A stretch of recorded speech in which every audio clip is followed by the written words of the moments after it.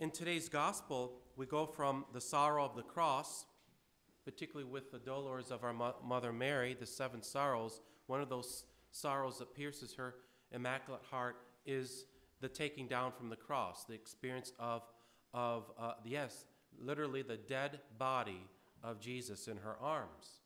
And so much different from the living body within her womb. And then the living body who was nourished by her own body, right? So very, very striking difference. In that way, that death is not natural, really, to us. Death is not God's design for the human person. God intends for both the soul to be united with the body, and that therefore is then the true happiness. However, even with being united in body and soul now, as we are right now on this pilgrimage journey, we can sometimes experience unhappiness. And it could be because we're not right in our soul, or we're not right, not so much we're not right in our body, is that we don't have have our body in right union with our soul. That is tending too much to the materialness of the human existence drags down the soul. And therefore, really, it's the material is to serve the spirit. The body is to serve the soul. And yes, the body is an expression of the soul. So yes, when we worship God, then that gives direction for the peace of the body, and therefore the whole person is in peace, can be at peace. Despite, hardships, we can still be at peace.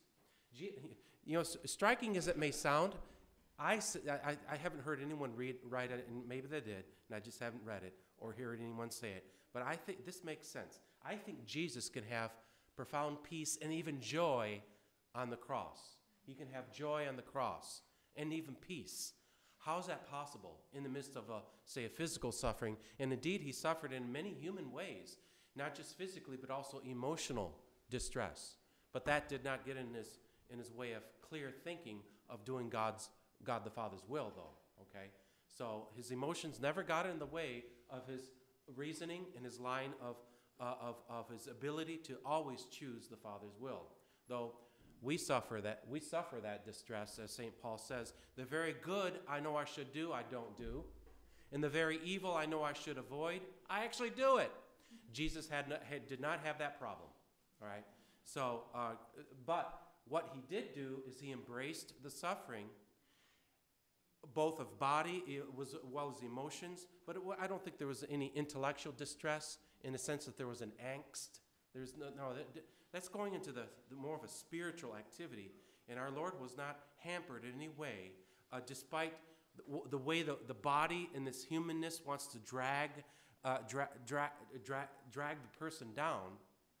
And Satan that's one of his ace cards of thinking that, if we, like what he tempted Job with, strike everything around him, his possessions and even his family members, kill him, but don't touch his person, okay? And then see if he defies the Lord, all right? But he did not. Job did not.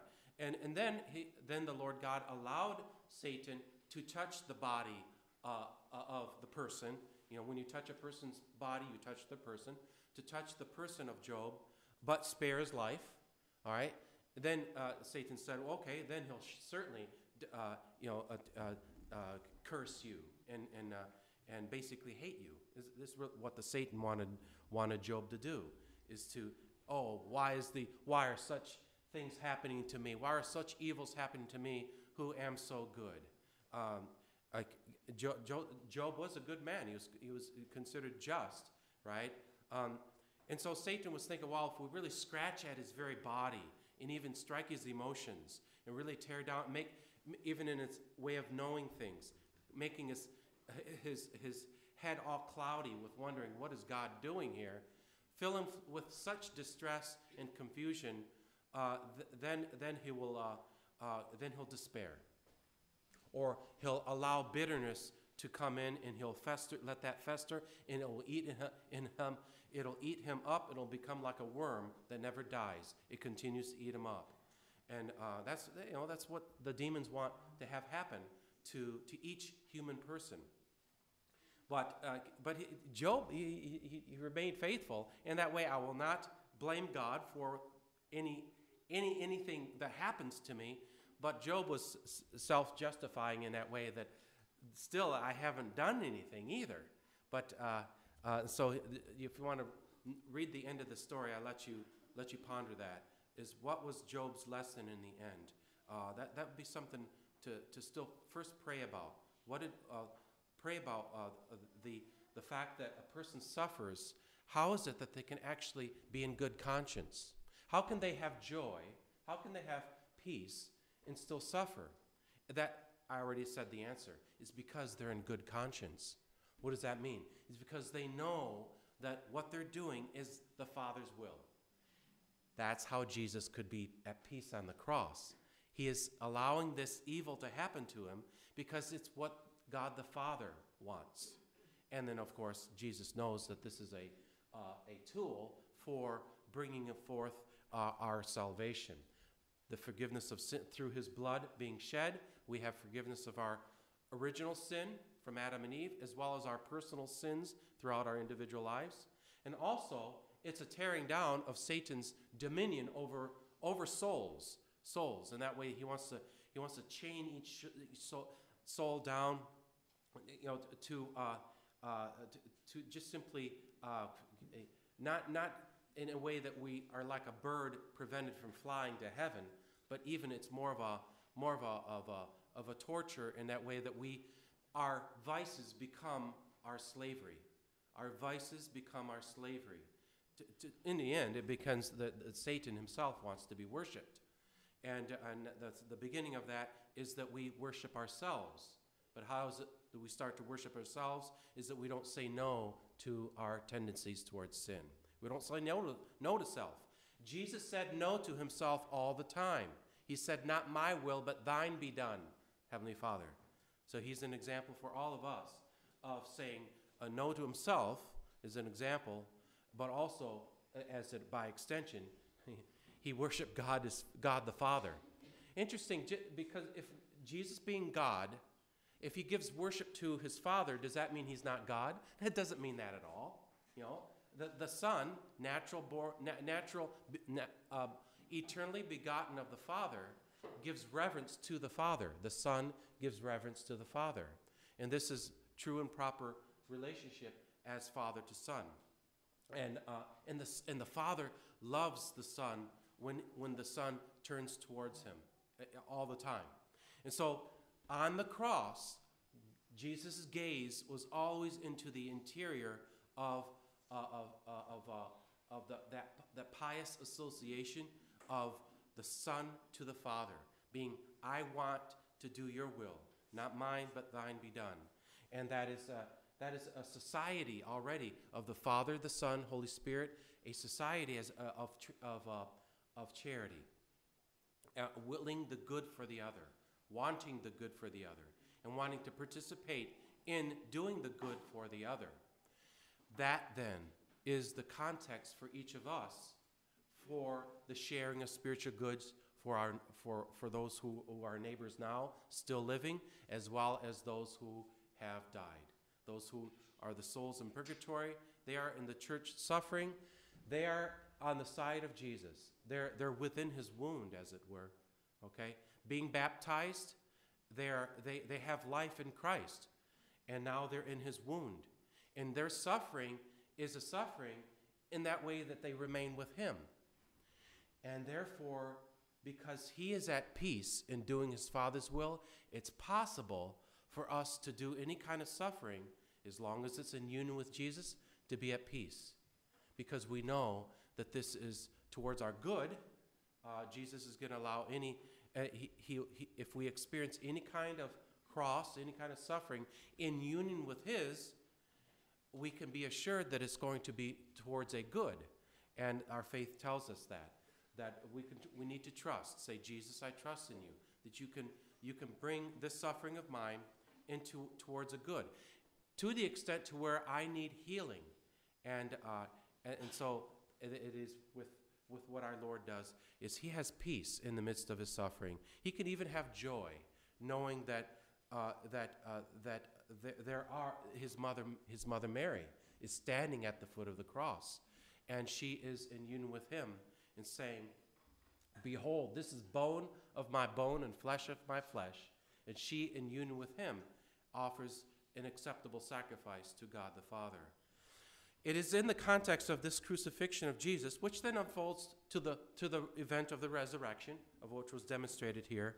Kind of like in a few words, you have a lot of emotions going on here. Sorrow, and then joy of the resurrection. Sadness and joy.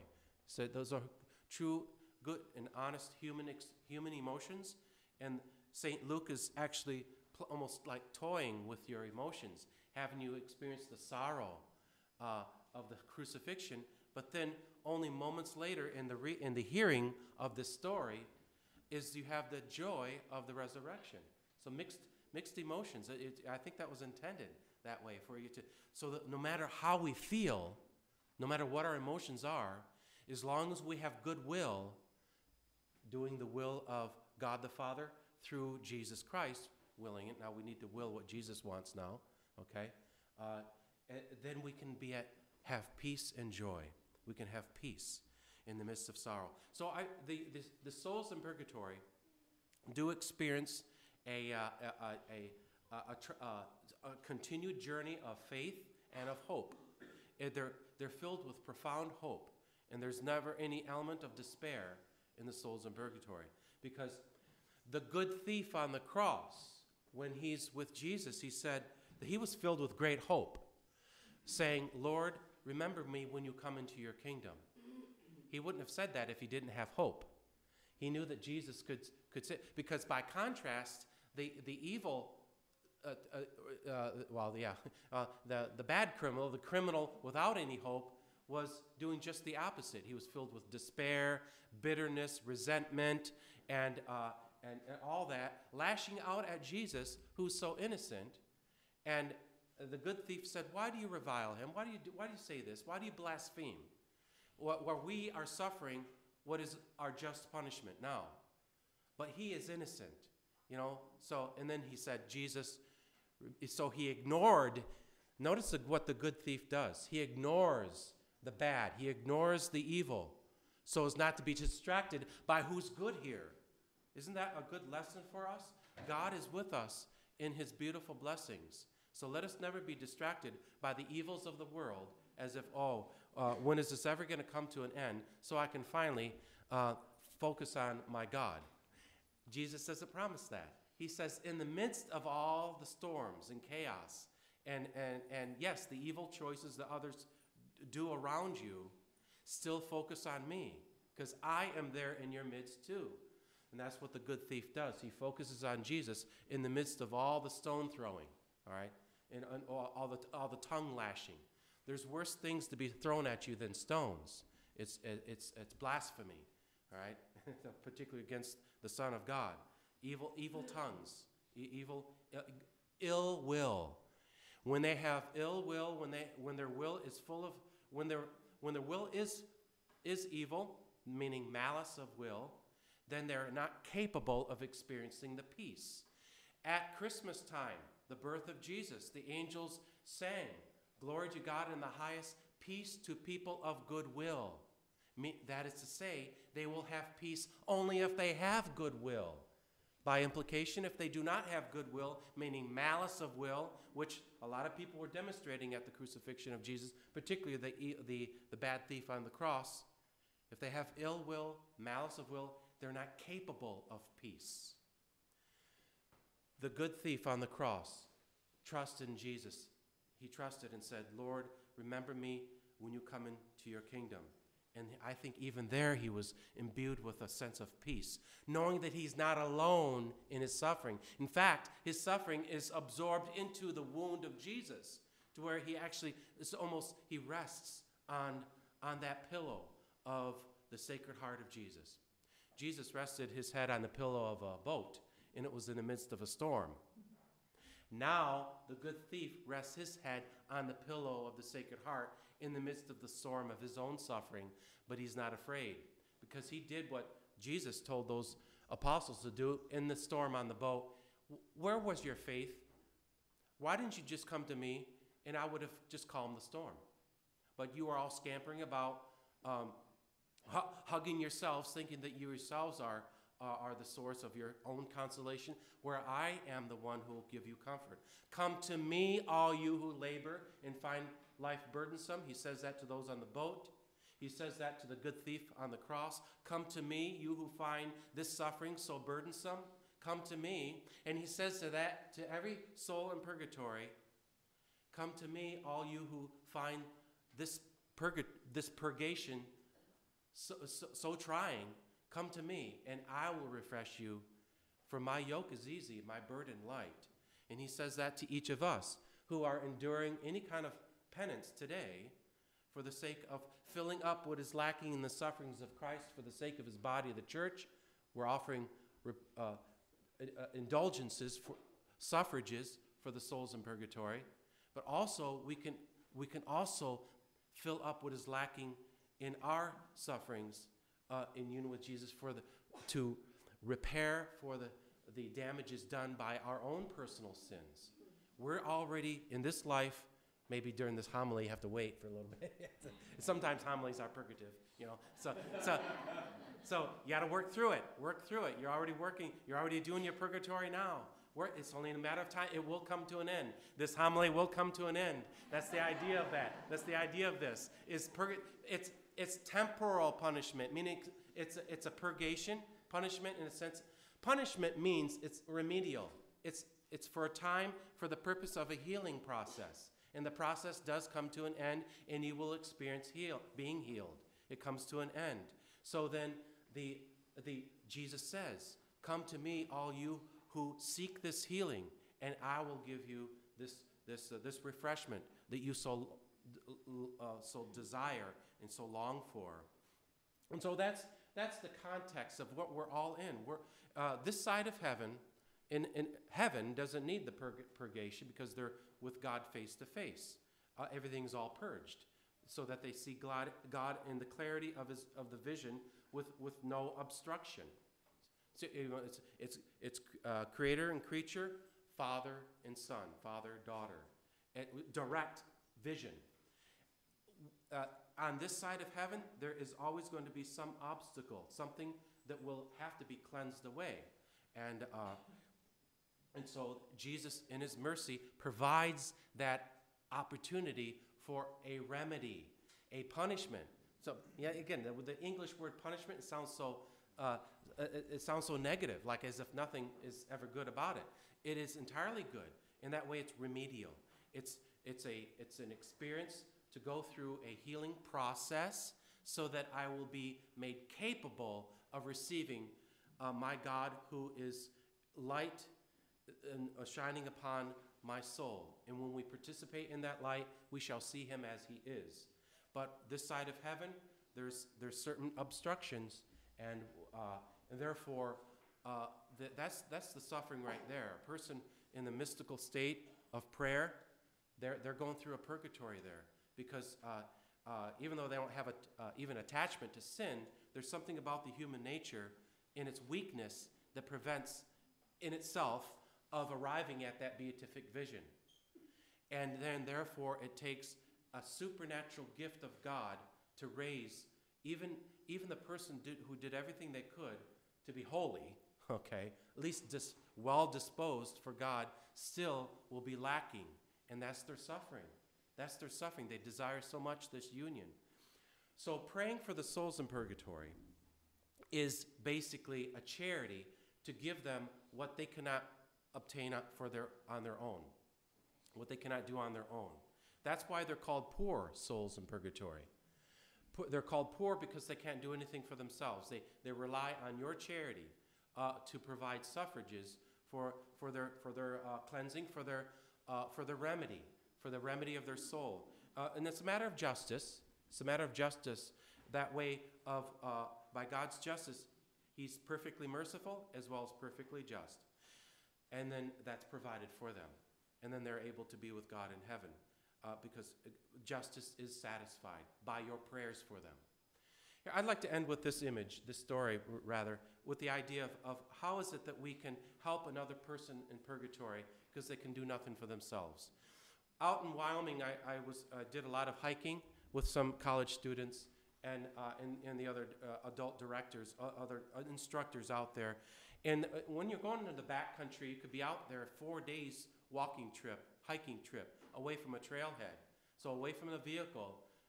If you don't have a helicopter to come get you, you're going to have to hike back out, right? And so hopefully your feet and legs are healthy. You don't get injured out there. If you do, well, that's best that you're with someone then. Don't go by yourself. Don't go it alone. If you get injured, you're an animal.